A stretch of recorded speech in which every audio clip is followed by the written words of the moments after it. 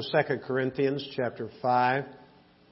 This morning we're going to look one more time at this chapter, and we're going to look at the 17th verse.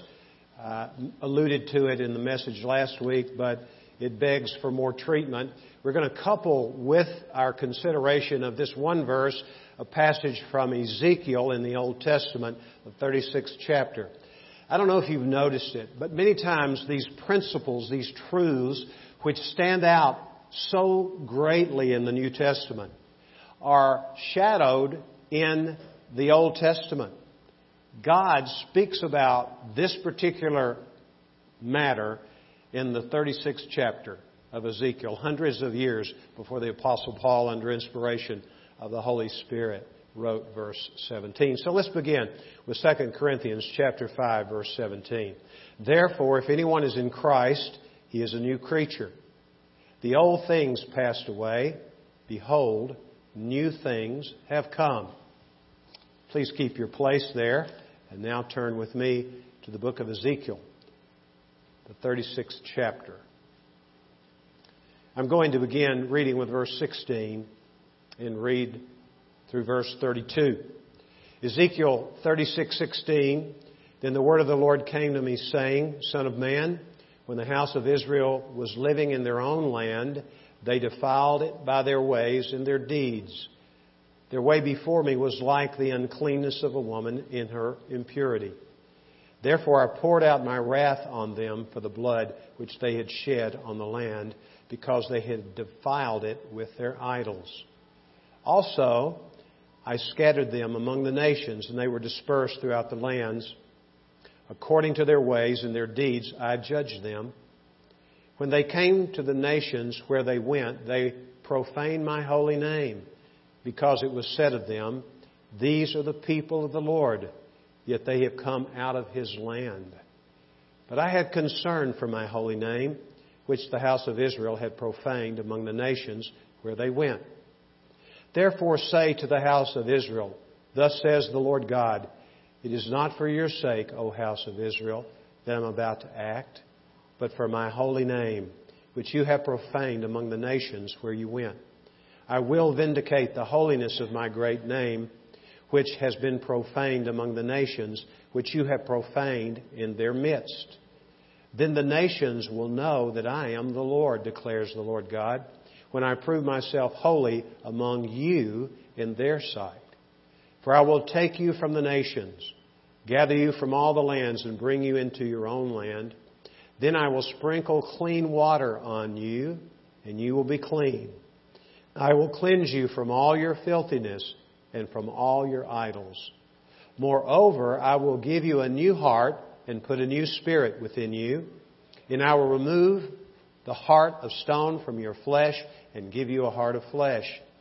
I will put my spirit within you and cause you to walk in my statutes, and you will be careful to observe my ordinances.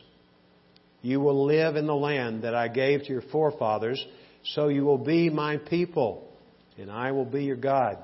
Moreover, I will save you from all your uncleanness, and I will call for the grain and multiply it, and I will not bring famine on you. I will multiply the fruit of the tree and the produce of the field, so that you will not receive again the disgrace of famine among the nations. Then you will remember your evil ways and your deeds, that they were not good, and you will loathe yourselves in your own sight for your iniquities and your abominations. I'm not doing this for your sake, declares the Lord God. Let it be known to you. Be ashamed and confounded for your ways, O house of Israel. As far as I'm concerned, Sam Houston is the most illustrious figure in the history of the state of Texas.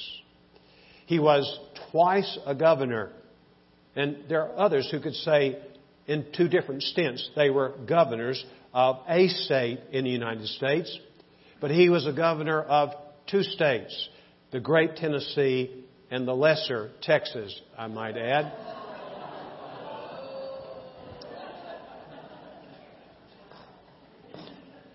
He was quite a man. From his youth, he had an affinity for Native Americans. He associated very closely with the Cherokee Nation. He became adopted by them. He was given the name the Raven.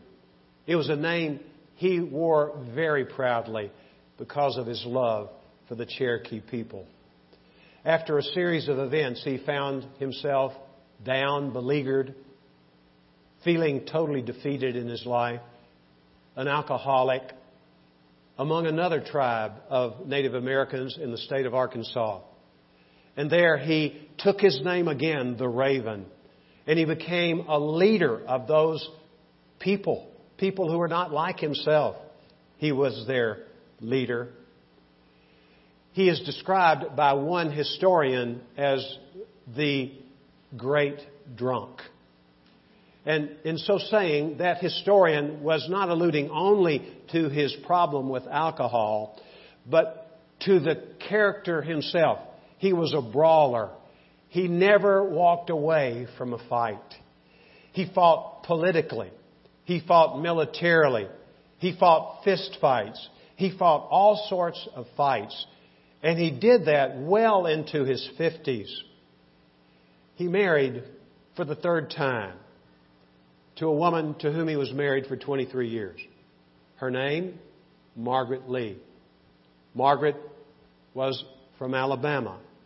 She and her family had migrated to Texas. She became acquainted with the general, the governor, yes, and the once president of the Republic of Texas. And he asked for her hand in marriage. She was given in marriage to him. She was a devout follower of Jesus Christ, who happened to be a Baptist, by the way. And she prayed daily, fervently for the salvation of her husband, whom she loved. She also shared the gospel in a very tender way with him. It was his own testimony that he never would have come to faith had it not been for her exemplary life. She backed up all what she said about Christ by the way in which she related to him. In 1854, November the 19th to be exact, he declared his faith publicly in the Lord Jesus Christ. He had made a profession of faith decades before, but it was really not a genuine one. When he made this profession of faith, he followed it by being baptized in a cold creek in East Texas, near Independence, Texas. And when he was about to go down into that creek, the baptizing hole it was called in that particular creek, the man who was baptizing him, a certain Reverend Burleson, noticed that he was still carrying his pocket watch on his hip. And he said, "General, don't you think you should take your watch off because it will be ruined in the water?" And the general said, "Thank you, Reverend." He took that pocket watch off, handed it to a friend, and then began to descend into the water again. And the pastor said one more time, "Wait, General, your wallet is still in your pocket." He said, "I know, my wallet needs to be baptized too." Well, he professed his faith in the Lord Jesus Christ at the age of 61. Let me stop here just a moment. There's likely a woman in this room or a man in this room who is married, who is a believer in Jesus, but his spouse is not. Don't lose heart. You can be like Margaret Lee Houston, praying for your spouse, living out the faith before your spouse. And God is hearing your prayers, even though there is no evidence of movement toward Jesus. Don't give up. The big drunk met an even bigger Savior, and his life was changed. He was a new man in Christ.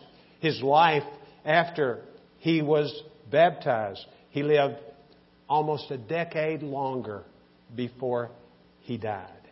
And what God will do in anyone's life, no matter how late in life they come to Christ, is amazing. So don't lament the fact if you've come to Jesus late in life that you wasted all the years before. The Bible says all our sins have been washed away. They are now white as snow. The Bible talks about how as far as the east is from the west, so far have our transgressions been removed from us. Their sins and lawless deeds I will remember no more, is what the writer of Hebrews says. And Jesus says, he who hears my words and believes Him who sent me has eternal life and is passed from death into life and will not come into judgment. This is not just all that could be said from Scripture, but it's representative of the mind and heart of God through Jesus Christ. But one thing I do, Paul says, forgetting what is behind, straining toward what is ahead, I press on toward the goal to win the prize which is waiting for me in heaven. Look, thinking about the past, all your failures, if you've confessed your sin before the Lord, they are gone. And today is the day we have to know and grow. That every aspect of your salvation, if you are saved, is that which only God can bring to pass. If you will, look at these two verses that are really the centerpieces in the 36th chapter of Ezekiel, verse 26 and 27. Look at it. Moreover, I will give you a new heart and put a new spirit within you. And I will remove the heart of stone from your flesh and give you a heart of flesh. God the Father is the one who decided that He was going to send His Son, who Himself was God, and who also agreed with God the Father. There was a collaboration between Father, Son, and also Holy Spirit as far as the plan of salvation was concerned. God the Father initiates your salvation. The Bible says in the book of Psalm, the 3rd Psalm, the 8th verse, it says, salvation comes from the Lord. God is the author of salvation in our justification, meaning that we have been made right with God through the work of Jesus Christ as we placed our faith in His work on our behalf. But in our sanctification also, the Holy Spirit is at work. It is He who gives us the capacity to grow spiritually. This is called our sanctification, where we're being set apart to be like Christ and to glorify God. And then finally, in our glorification, when we're free not only from the penalty of sin that was purchased in the justifying work of Christ, or the power of sin in our life in between the moment we were born again, saved, and then till we leave this world and we will no longer be able to sin. Isn't it a wonderful salvation?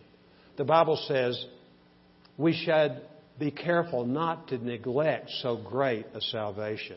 This is impossible to grasp fully with our minds, but it's true in our minds, if not in our hearts, because we have come to have the mind of Christ and know the Lord Jesus Christ. So let's dig in to this statement that's going to show on the screen that God the Father initiates the new creation. Let me stop here just a moment. And the phrase new creation doesn't mean that people who come to Christ have a makeover. It doesn't mean that they've been cleaned up. What it means is they were dead in their trespasses and sin. Do you know that's what the Scripture says about you? The Bible is not very flattering when it paints a picture of us who have been born again. In fact, it's downright, I guess you would say, insulting. But thank God for such insults, because it's true that we were dead. And what did God do? The Bible says God has raised us from the dead. The Apostle Paul even alludes to this in the book of 2 Corinthians, the 1st chapter, when in describing God, he describes Him as the God who raises the dead, meaning raising Jesus from the dead, of course, but the same power which was necessary to raise the dead, cold corpse of Jesus Christ from the dead is necessary to raise our dead spirits into life. And the Father initiates this new creation. New creation suggests the impossibility of do-it-yourself salvation. In Galatians chapter 6, verse 15, the Apostle Paul says, circumcision is nothing, nor is uncircumcision anything. It is a new creation that matters. The new creation, that's speaking of you and me if we know Jesus Christ. Circumcision, uncircumcision, that discussion to the Galatian church was indicative of a problem that was in that church.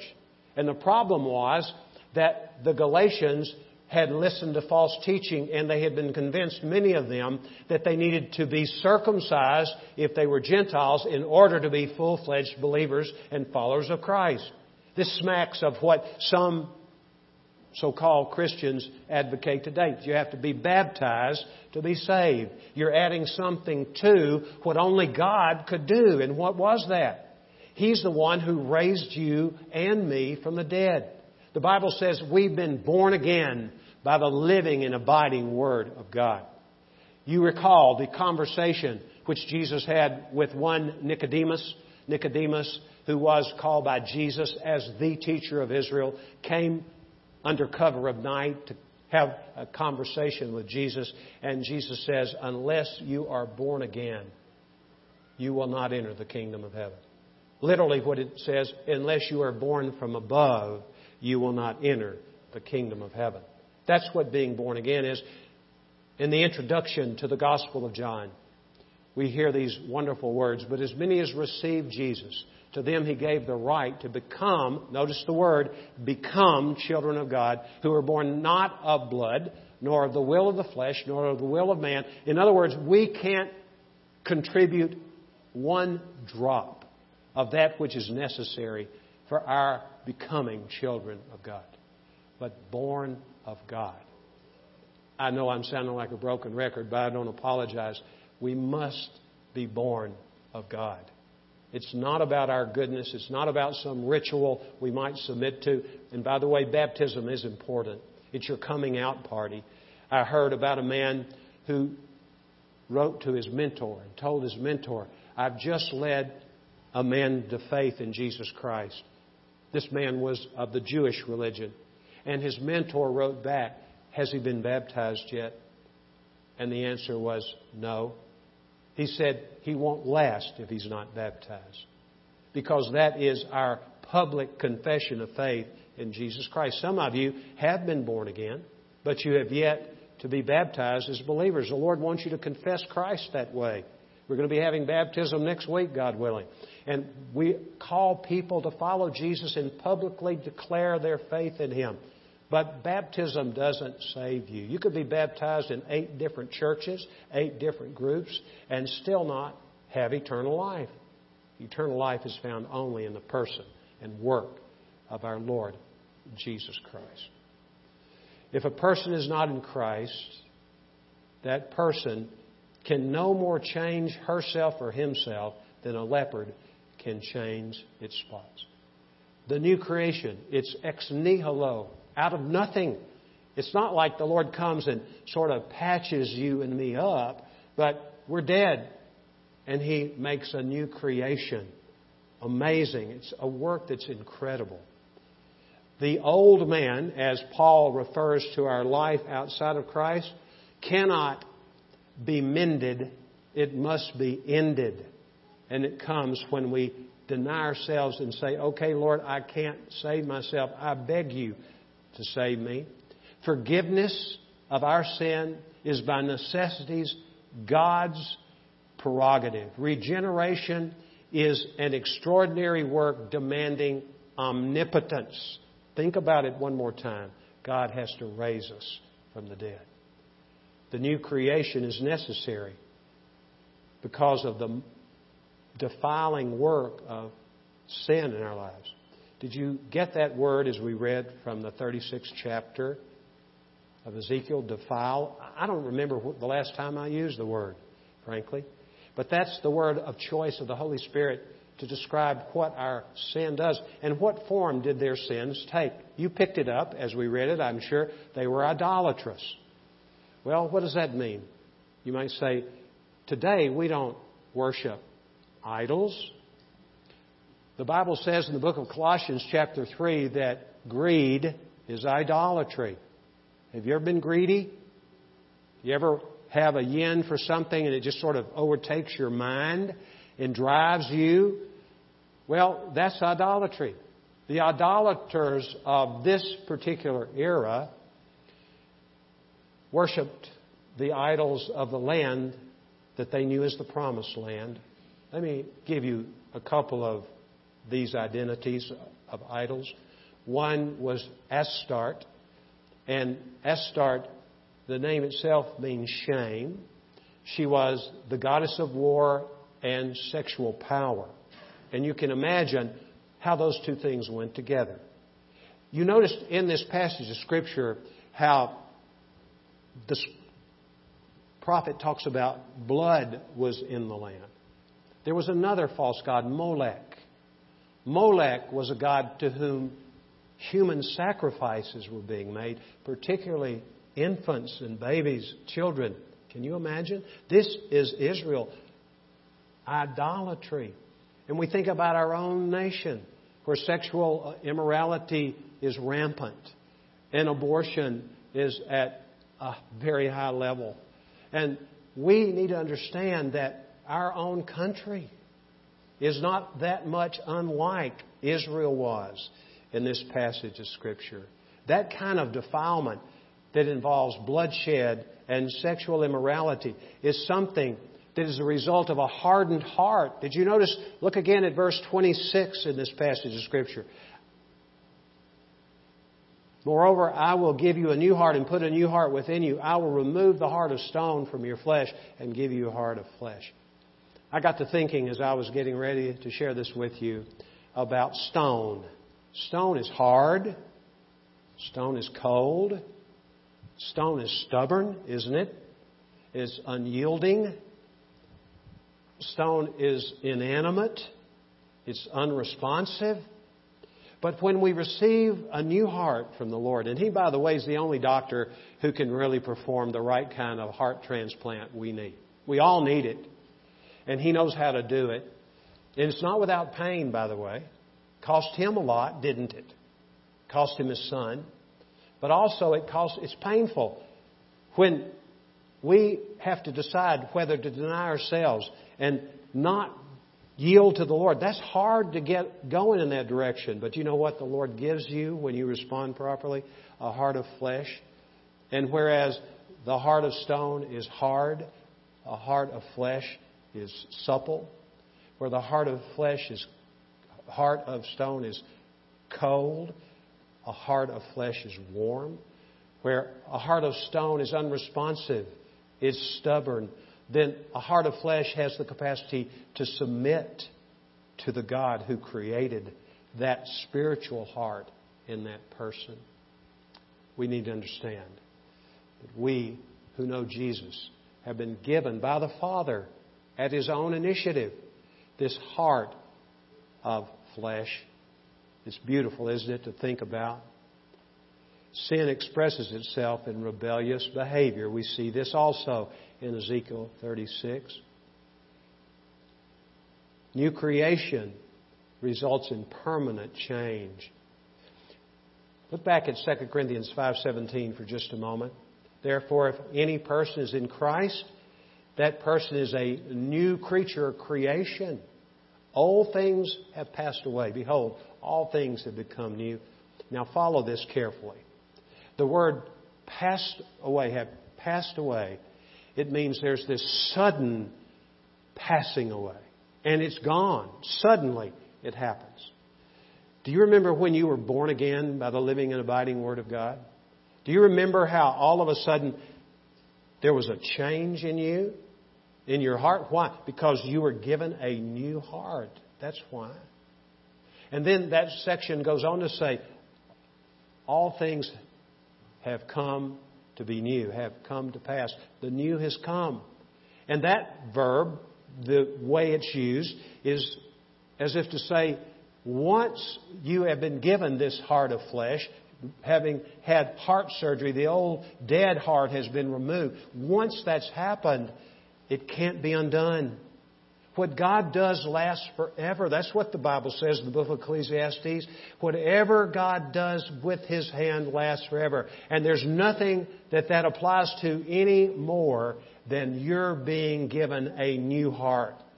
And you're being saved and born again by the living and abiding Word of God. That can't be undone, is what the Bible teaches us.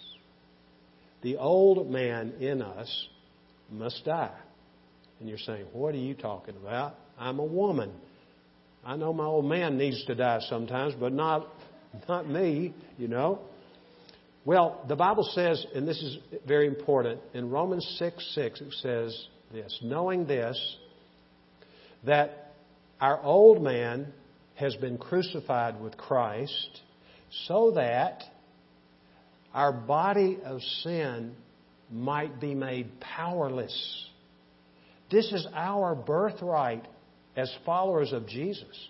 We don't have to sin if we know Jesus. We are no longer slaves to sin because we have indentured ourselves to none other than the Lord Jesus Christ Himself. He is the one who is our ruler, and we trust Him to reproduce His life in and through us. Do you know the name George Foreman? Some of you are too young to know, but I was an interested follower of him in his early years, especially as he was rising into prominence. It was the twilight of Ali's career, and Ali was really washed up as far as the pundits were concerned. And a challenge was arranged by certain promoters between Foreman, who was then the reigning heavyweight champion of the world at the age of about 24, and Ali was about 36. So they fought the Rumble in the Jungle in Zaire. Do you remember that? I remember it. Some of you can't remember it because you weren't born, but I was interested in it for sure. And I listened, and I was really amazed that this washed up former heavyweight champion had his way really in a very unorthodox approach. And he won the fight against Foreman. And Foreman, according to one person who later became his promoter, Bob Arum is his name, said about Foreman at that time when he was the reigning champion, he said he was mean, he was ugly, he was cantankerous, and he was a horrible person. That was a description that was an apt description of him. And then in retrospect, 19 years later, when Foreman looked back on himself in that situation, he said about him, not even calling him himself, he says, that was a vicious fellow. That's the way he described himself. But he won a fight against another younger opponent. This man was 19 years younger than he, Michael Moorer, who was the champion, heavyweight champion. And he somehow or another won that fight and regained the crown in midlife. That's a lot of you middle-aged men's dream, to rise to that level again that you once had in your life. We old men, we've quit dreaming those dreams. It's a real blessing, and we'll just tell you in advance. You won't be bothered anymore. But listen to what Ali said. Not Ali, but George Foreman said. Sometimes I feel guilty that the old George is dead. Good and dead, he went on to say. And I get to take his name, his fame, and his money. Well, that's what happened to you if you know Christ. The old Mike Woods is dead. And so I know I'm on solid ground, but it kind of unnerves me to say this, but I can take the name of Jesus. It's my name. I can take the fame of Jesus. It's His fame. And I can take the riches that are in Christ, the Bible says. I'm not talking about money here, okay? But we do know that our God will supply all our needs according to His glorious riches in Christ Jesus. We know in the book of 2 Corinthians, later in the book of 2 Corinthians, where the Bible says Jesus became poor on our behalf in order that we might become rich in Christ. We have been blessed with every spiritual blessing in the heavenly realms in Christ Jesus. That's your birthright. If you know Jesus, that's who you are. You're in Christ. You're a new creation in Christ. You need to embrace who you are in Christ. There's nothing to boast of, is there? Because we're saved by grace through faith and not of ourselves. It's the gift of God, not of works, lest any man should boast. So would you agree from what we've learned today that God the Father initiates your salvation and mine? But He also, by His Spirit, remember the Holy Spirit's not just a God in a secondary sense. He is God, a very God. Where do I get that? Well, I'm not going into a lot of detail. But if we were to look at the 3rd chapter of 2 Corinthians, this is what we would learn. We would learn that the Spirit of God moved the pen of the Apostle Paul after speaking to his mind.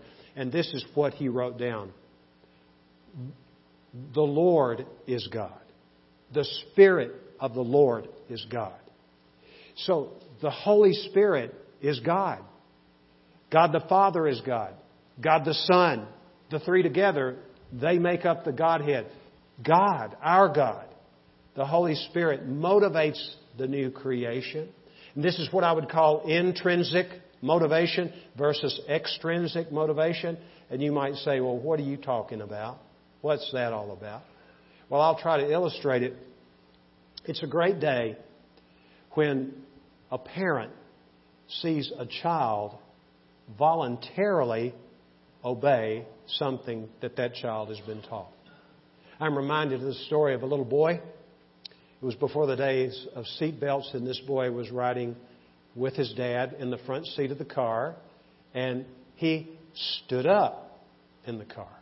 He wanted to stand up so he could get a panoramic view from the front seat.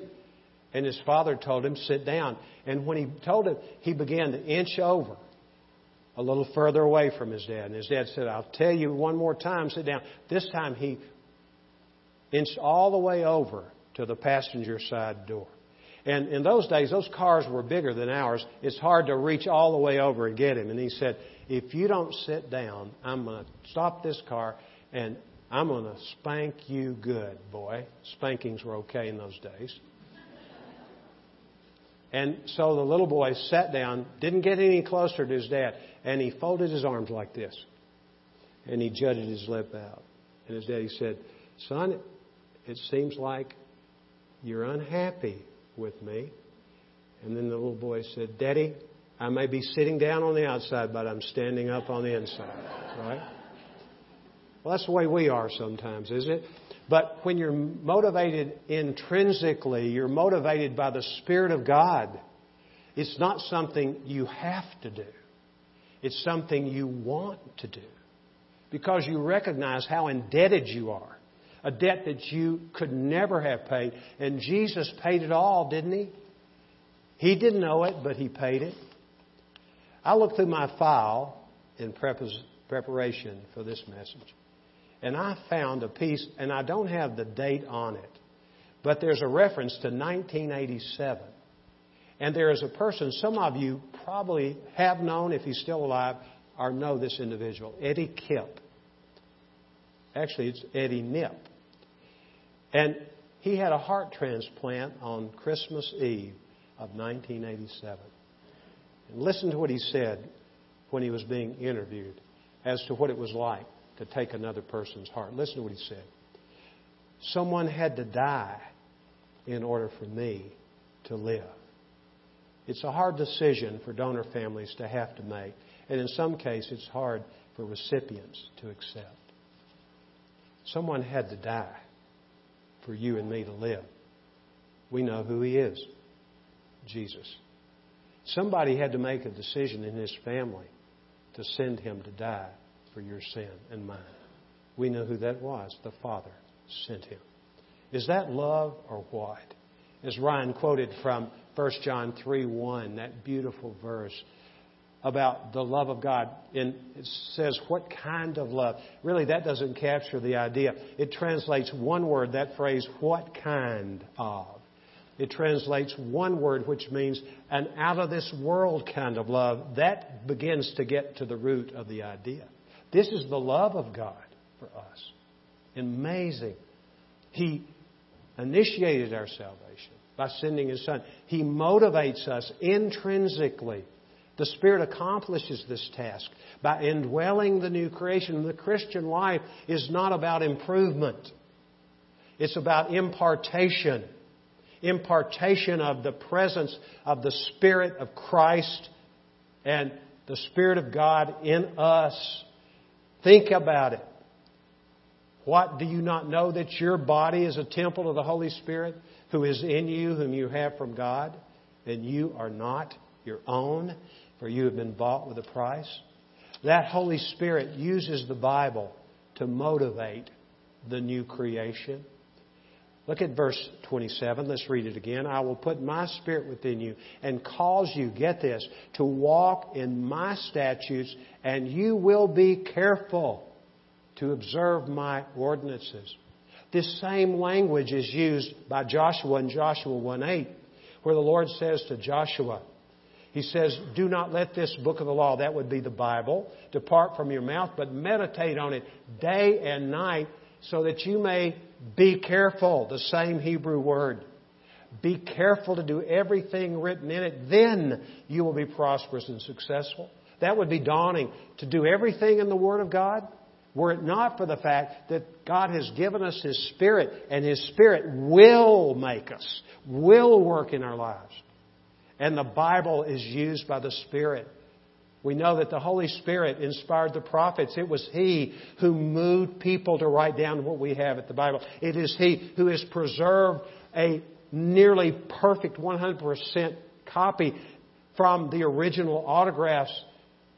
Textual critics have worked and worked and worked, and we have a wonderful, accurate, reliable document compared to all the other documents of antiquity. They pale in comparison. They don't even hold any water, really, compared to the reliability of Scripture on the science, mind you, of textual criticism. So we have the Word of God. The Spirit uses the Bible to guide us. All Scripture is God-breathed. It is useful for rebuking and teaching, correcting, training in righteousness, so that we who are the people of God, those in whom the Spirit of God dwells, we can be fully equipped for every good work. Not just some, but all good works which God has given us to do. Teach me your way that I may walk in your truth, is what David wrote. Later he said, teach me how to do your will. For you are my God. Let your good Spirit lead me on level ground. Do you know the Holy Spirit's job, among others, is to lead us on level ground? In Psalm 119, 105 says, your word is a lamp unto my feet, a light unto my path. In John 14:26, Jesus says He will ask the Father, and the Father will send another helper, that is the Spirit of truth, the Spirit who wrote the truth, the Spirit who explains the truth. He will teach you all things and bring to remembrance everything that Jesus has said to us. We have it in the Word of God. A sure sign that you're a new creation is that you understand the Word of God. Now, I don't want to rush through this. Do you understand the Bible when you read it? Or is it like a book that's a mystery to you? I'm not talking about some things that are debatable, about when you get down in the weeds of all the details of the second coming of Christ. He's only going to come one way, but there's so many devout followers of Jesus who have all kinds of ideas. I'm not talking about that sort of thing. I'm just talking about the clear teaching of Christ. Are you drawn to that? Well, let me be as gentle as I know how to, but at the same time be as truthful as I know how to. If you don't understand the Bible, you probably have not been born again. That's a strong statement. But it's true that the Bible teaches us. And I would say if you don't, begin to ask the Lord. Today may be the day of your salvation. Say, Lord, save me. The Spirit uses the Bible not only to direct us, but also to correct us. He does. John 16:8, Jesus talks about the Spirit will convict us of sin and judgment and righteousness. And nobody likes to be put under the spotlight. But look, I have grown over the years to deeply appreciate the convicting work of the Holy Spirit. This morning in the early worship service, we had a great worship service in the music period early this morning. I thought, at least. I was worshiping the Lord. I was brought to tears more than one time as I thought about the words which we sang to the Lord. And then all of a sudden, something flashed into my mind, and I started following that thought. And before long, I had gotten off the path. I think I breached into sin thinking about this particular situation. And so what I did, I was convicted of the Spirit. It was just like that. Probably didn't last more than about 15 seconds. But then I did what I had been taught to do by the Spirit. I said, "Oh, Spirit of the living God, please, I'm so sorry. I have quenched you. I have grieved you probably too. Please, Lord, forgive me." You know what He's always ready to do? He's ready to. That's why He convicts us. He loves us. He wants us to be following Him because He knows when we deviate from the path that He's established for us, there's nothing good that can come from that. Nothing. And so, we need to be alert to the fact that He guides us and He also chides us by the Spirit. Here again, it's a sure sign that you're saved. If you agree with what David says in Psalm 38:18, he says, "I confess my iniquity. I am troubled by my sin." Are you troubled by your sin? That's a good sign that you know the Lord. And if not know the Lord, you're on the pathway to really giving your life to the Lord. This Holy Spirit motivates change in the new creation. Attitude changes. You begin to think like Him. You know, the Bible says we have the mind of Christ in 1 Corinthians 2:16. What's that all about? We have it. Where is it given to us? In the Bible. The Bible talks about Jesus. It contains many of His words. And then Paul talks about them. The writer of Hebrews talks about those words. The Apostle John talks about those words. The Apostle Peter, Jude, and James, the brothers of Jesus, write letters which are included in our New Testament. Revelation by John. My. What a blessing we have. And he addresses attitude more than action. Because we can act right. The Pharisees acted right, didn't they? Paul, before he got saved, he acted right, but it was all in dependence on himself. He was not depending on the Lord. He was depending on himself. And we want to have an attitude change. And the way that occurs is when you receive Jesus, you give your life to Him, the Holy Spirit comes to indwell you. You ask the Holy Spirit to control you. You put yourself in a position to hear from the Holy Spirit every day. You open the book.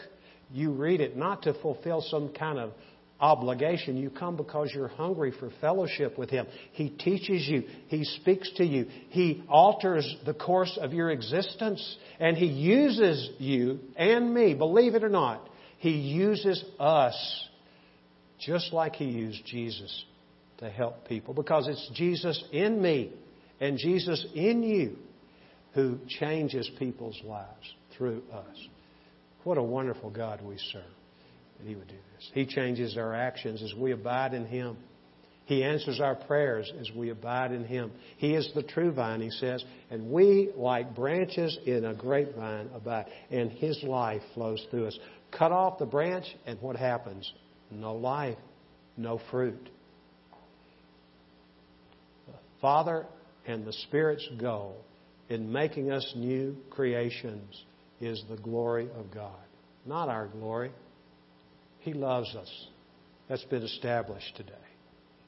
More than we can ever imagine. He loves us. But He's really most interested in His name being glorified. You might say, well, I don't want to serve a jealous God like that. Well, by the way, we don't make the rules. He's God, we're not. And we may not understand it, but it's true, and we want to be that kind of people, don't we? We want to be a church like that. We want to be individuals like that. We want to serve the Lord with gladness in this situation. I'd like to finish with two illustrations. One is from the author of Amazing Grace. If you were to Google, you can do it right now. I don't mind if you do Google, and say, what is the most popular Christian hymn? And if it's not this hymn, don't tell me, okay? But it's Amazing Grace. You know it, right? Amazing grace, how sweet the sound that saved a wretch like me. I once was lost, but now I am found. Was blind, but now I see. What's he talking about? Is he just overstating the case about how wretched his life was? No. He was a slave trader. He was a slave trader. He was a human trafficker of the worst sort. He came to faith in a near-death experience. And he came to faith because when he was orphaned as a young boy, he was put into the care of an aunt who was a devout follower of Christ. And she shared scriptures, most of which had to do with how one becomes a child of God. And all of a sudden, in that moment of near death, those verses just came flooding back into his mind. Flooding his heart. And by the way, I've talked about married people who are married to unbelievers. Let me talk about you parents. There are more of us like this here whose children are not following the Lord. Look, don't quit praying for them. You invested in them. You invested the Word of God in them when they were growing up. And that Word of God will come back at just the right moment, in a time of crisis in most cases. But it will come back and their lives will be radically changed. Praise God for that. Let's say praise the Lord for that. Because we want to see our children and our grandchildren know the Lord and love the Lord and know the Lord whom we know. This is the fault of the church. We haven't taught who the real God is. We haven't displayed Him as we ought. But some of you have. Don't lose heart. Back to John Newton. He came to know Jesus. He became a priest in the Anglican Church. That doesn't make anybody anything, by the way. Not because it's Anglican. It could be Baptist. It could be any other name you want to put on it. It doesn't make anything better for a person. He was born again, though. And do you know, he wrote this hymn, but also he influenced the man in the British Empire who single-handedly brought down slave trafficking and also the whole institution of slavery in the British Empire, William Wilberforce. He was saved through the influence and the encouragement of this man, John Newton. And after he was saved, Newton was his mentor and prayer support. He was the man he would go to when he would be so discouraged, and Newton would pray with him. They'd look at the Word. Look what a change the Lord can make in people. No change, no life. That could be the summation of this message. One final illustration, and it's just a quotation, really. I'm not a man, not the man I ought to be, this person said. I'm not the man I want to be. I'm not the man I could be. I'm not the man I can be. But praise God, I'm not the man I used to be. That's what Christ does in our lives. And He calls us to be yielded to Him. Martin Luther King Jr. is the one who said that, wrote it. People from all races, from every socioeconomic level. It doesn't matter what the color of a man's skin is. Doesn't matter what occupation you have. It doesn't matter where you got your degrees from. It doesn't matter how much money you have in the bank, how big your portfolio is. None of that matters. None. What matters is that you know and understand God. That is eternal life, what Jesus says to us. Would you pray? Lord, we thank You that You are the initiator of our salvation. This is a great gospel. Lord, help us not to neglect it. Help us to preach the gospel to ourselves every day, to be reminded of how great a salvation we have. If you're here today and you know that you don't know Jesus Christ, this is not an accidental message. It was made for you. And Christ wants you to humble yourself before Him and ask Him to take full control of your life today. Would you do that? Just humbly ask Jesus to forgive you and come into your life today.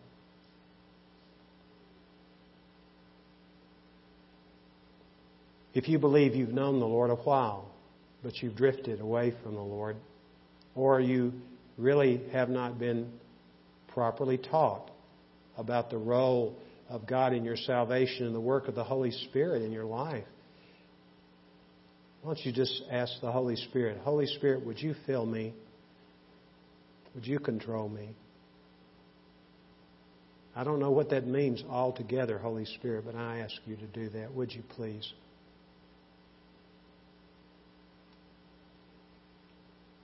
Father, we confess that we're a long way off from where we'd like to be. But we know we are without excuse when it comes to getting in step with the Spirit. So we ask you to make this message something that we don't forget easily and don't simply remember it, but act on it. We ask this in Jesus' name. Amen. Amen.